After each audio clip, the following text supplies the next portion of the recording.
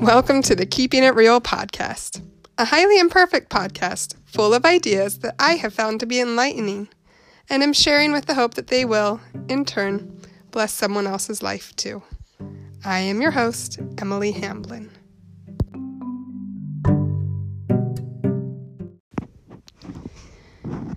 So, today I am going to share some tips that I've learned about how to get yourself to do something that you don't want to do. And I'm really hesitant to do this episode for a few reasons. Number one, I'm no expert in this. There are still things that I need to get myself to do that sometimes I just don't want to do. And I'm still figuring out how to work with myself on those. And the other reason is because I feel extremely vulnerable sharing this topic, because a lot of the examples that I'm going to use are, well, you'll see as I go through. They just make me feel like I'm airing out a bit of my dirty laundry for the public here. So I will, just to save my own face a little bit, I do value hard work. I try to be a hard worker. I'm usually pretty energetic and passionate about things, but sometimes I struggle with doing things that I know I need to do and I really want to do, but I just don't really want to do at the same time. So I wrote out some of the things that have worked for me that I've figured out about myself over the years, and hopefully they can help you a little bit. The first thing that helped me tremendously was figuring out my personal tendency. Gretchen Rubin wrote a book called The 4 Tendencies, and in that book she describes what she believes are 4 basic tendencies that most humans have in terms of meeting their expectations. Her tendencies that she describes in that book include, I have baby here with me, you can hear her. Hey. Anyways, the tendencies that she described included rebel, upholder, obliger, and questioner. If you haven't read or listened to the book, I listened to the audiobook and it was fabulous. I highly recommend it. You can also search The 4 Tendencies by Gretchen Rubin online, and I'm sure you can find a lot of summaries of those 4 tendencies. For me personally, I realized, so I don't agree 100% with most things, and that book's the same because in the book, she doesn't think that you can have both a questioner and an obliger tendency, but I definitely do. So I realized listening to it and all of her wonderful examples that I don't have much of the rebel tendency. I kind of am independent. If people tell me to do something or not, I'm kind of usually independent of that. I also wish that I had, but do not have, the upholder tendency, where I could just write out a to-do list, and because I wrote my own to-do list, I'm going to fulfill it.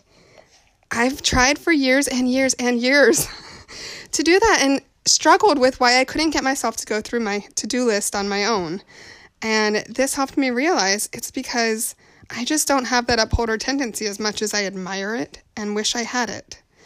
I don't have that tendency. I have the questioner tendency. If I can go through and maybe study something out or reason, like give reasons as to why I should do it. That's how I am with my exercise. I know that I am so much happier and show up better at home when I work out regularly. And so I have set classes that I go to each week. They're on the calendar. My husband supports me. If I need to, I get babysitters, and I really try to not miss it because I know the reasoning and logic behind that. But I also have this obliger tendency, and I don't know what percentage of each yet. I'm figuring myself out. Where if someone, for example, workout class, I go really consistently, but I'm often late. Even when I don't want to be.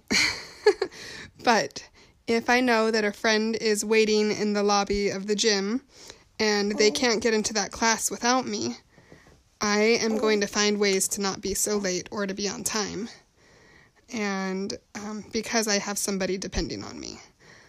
that's the way that my tendencies are. Figuring this out has helped so much. And so number 2 that I have figured out with how to get yourself to do something that you don't want to do is to work with your quirks, not against them. So whatever your quirks are, I've told you mine, but figure your own quirks out, your personal tendencies, and work with them instead of spending time arguing in your head, I should just be doing my to-do list without any other things to get me to do it, and I'm a bad person or whatever. Just work with your quirks. Okay, so I know that I need a little bit more reason to get through this to-do list, especially for things that I don't want to do. Then it's okay. I'm going to work with these quirks. I use a lot of other people for support in my life. One thing I can think of is when I was pregnant and just so tired, and I knew I needed to get off the couch to just put a really simple dinner into the Instant Pot and get to school to pick up my kids from school. And I was struggling just to get up from the couch. I wasn't sleeping. I was just entirely unmotivated to leave that position. And I knew I needed to. So this is where I'm like, everyone's going to laugh. But really, I picked up my phone and I video chatted my mom. And I said, hey, Mom, I'm laying on the couch and I really need to get up. My kids need me to get up. Can you do me a favor and just stay on this video chat until I get up? And my mom is an angel. She knew exactly where I was going. And she said, yes, Emily, I will stay here, but I think you should get up now because, I can't stay on very long. I have appointments coming up or whatever the reasoning was. She knew I needed her to need me to get up. So number 3 that I have, kind of a similar thing into that, is to tap into your passions. Whatever is going to motivate you, tap into that. I'm very music driven. When I have music that I have an emotional tie to, it helps me out a lot. So I went on Amazon Music and created a Emily's Motivational Music playlist. If you want the link to it, if you want to see my playlist, interested in borrowing some of those songs or all of them, totally happy to share that with you. Send me a message and I'll share that. But I have songs on there like Rise Up by Sandra Day, or I have Girl on Fire, just different songs that make me feel empowered and push me through that, okay, I can do this. I can do those dishes that I don't want to do, but I know I need to do. The music really helps me out with that a lot. So whatever your passions are, tap into those and use those to help motivate you. Okay. Another really big thing that has helped me, so we'll call this number 4, is exchanging services. So there's a few different sub-points with exchanging services. One, you could just straight up, if you don't like to clean your house and you want a clean house, but you love to cook dinner, and maybe you can find a friend that does not like to cook dinner but doesn't mind cleaning, and you can trade services. Hey, if you come clean my house for just an hour a week or whatever, I'll make you dinner.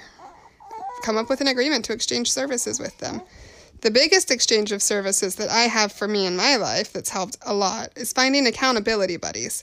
I have a good friend that I text many times a week, and actually was just texting a friend yesterday saying, hey, I have to dispute this medical bill. I really don't like doing this.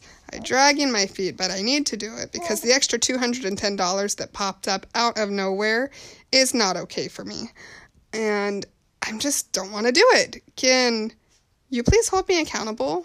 Can you ask me about it tomorrow and see how it went? Because make sure that I called them today, kind of thing.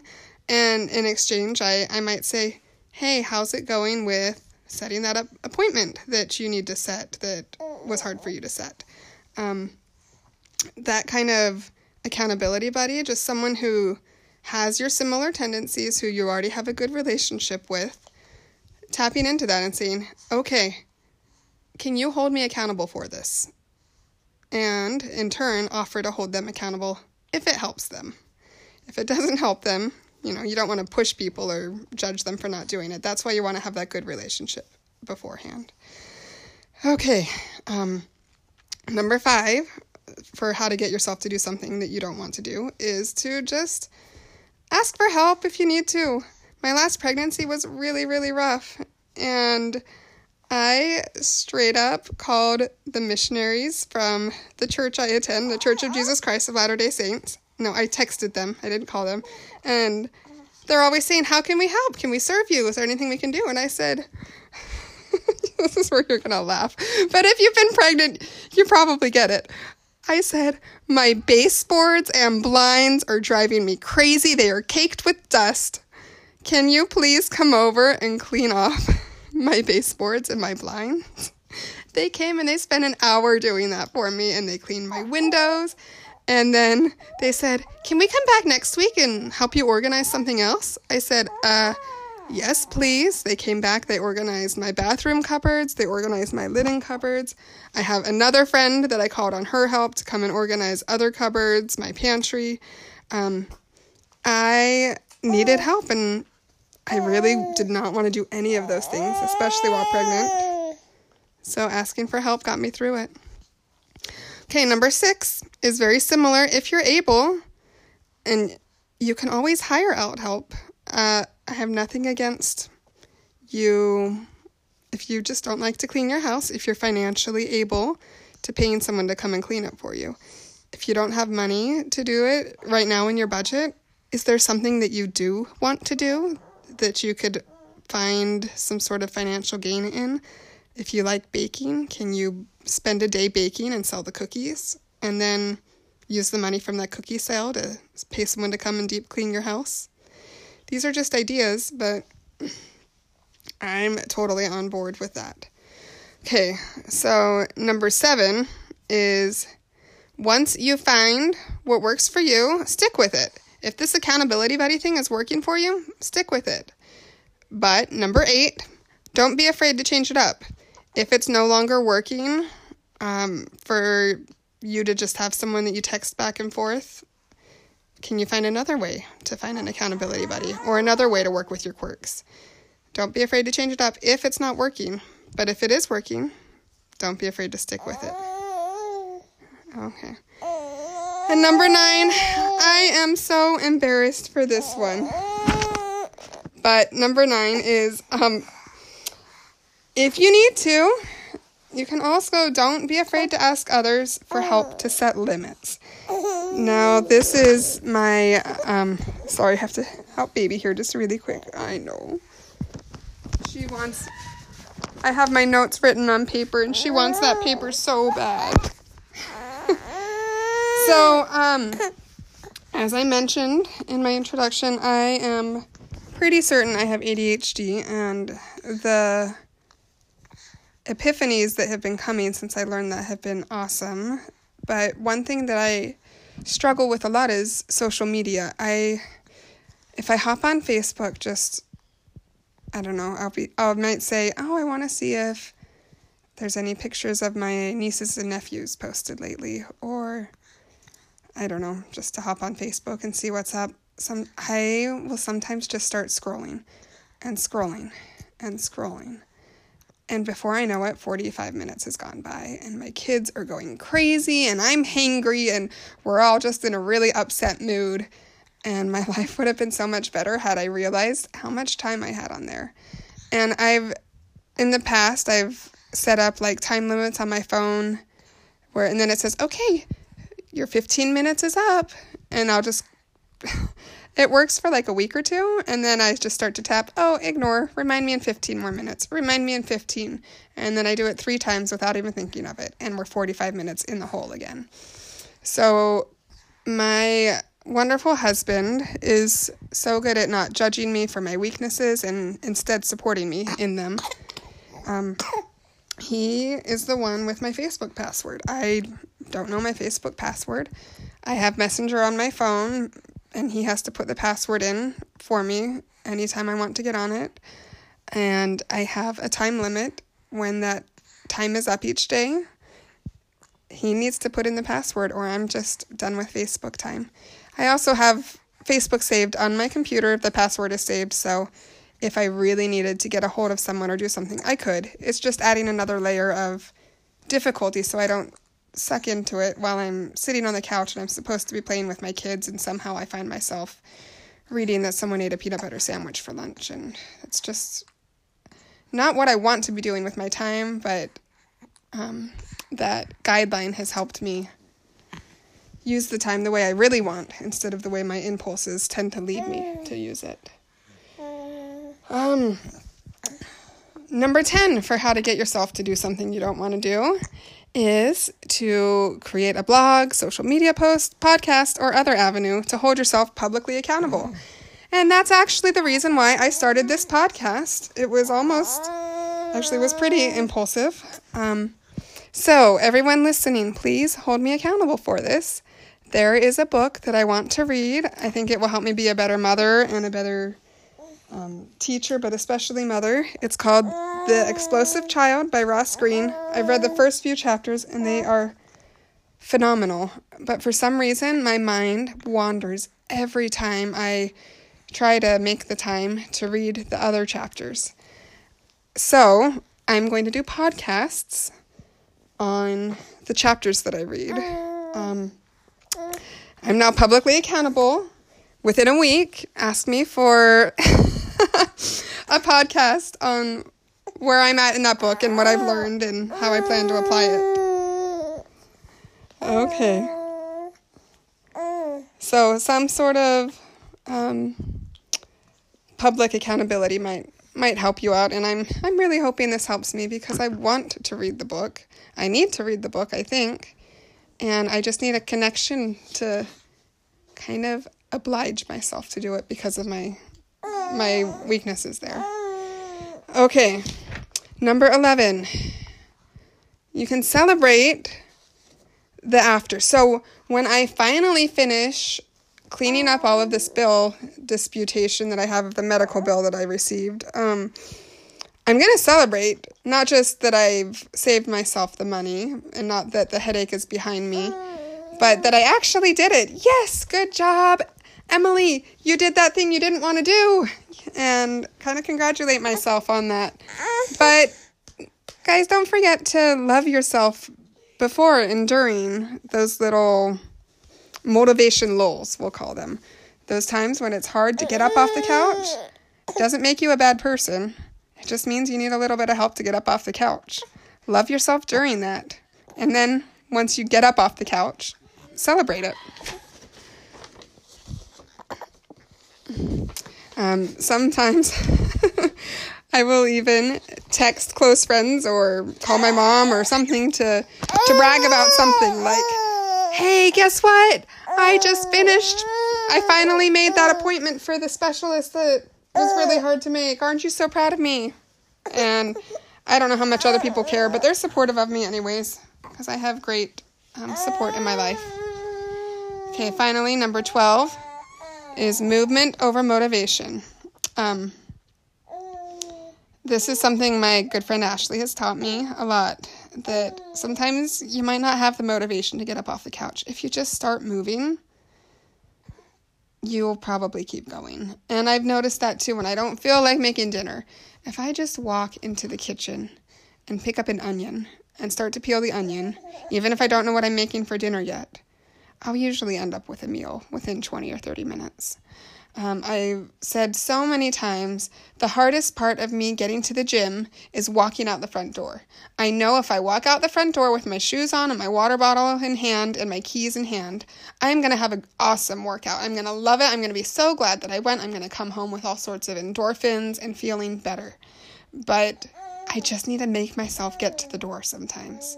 If you can get yourself moving, and then, five, and even maybe you don't have it in you to go to the gym and do a full-on workout. So that's where I tell myself that we have progress over perfection, that you don't need to be perfect.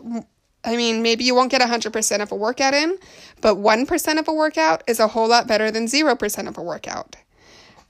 If you just say, okay, I don't have it in me to work out tonight. I'm going to do 5 minutes. A 5-minute workout may end up leading to a 20 or a 40 or a 60-minute workout, or it may just stay at 5 minutes. Either way, it's better than 0. Sometimes just giving yourself a little bit will help you to get a lot more. Okay, so those are a lot of the ideas that I have on getting myself to do something that I don't want to do. But like I said, I'm still learning, and sometimes I still struggle with this. So I'd love to hear your ideas. If you have a different tendency than me, if you have similar tendencies, whatever it may be, send me a message or let me know that what is it that you have found that motivates you into action when there's something that you need to do and even want to do, but you at the same time don't really want to do. I would love to hear your ideas. Thanks for your time and have an awesome day.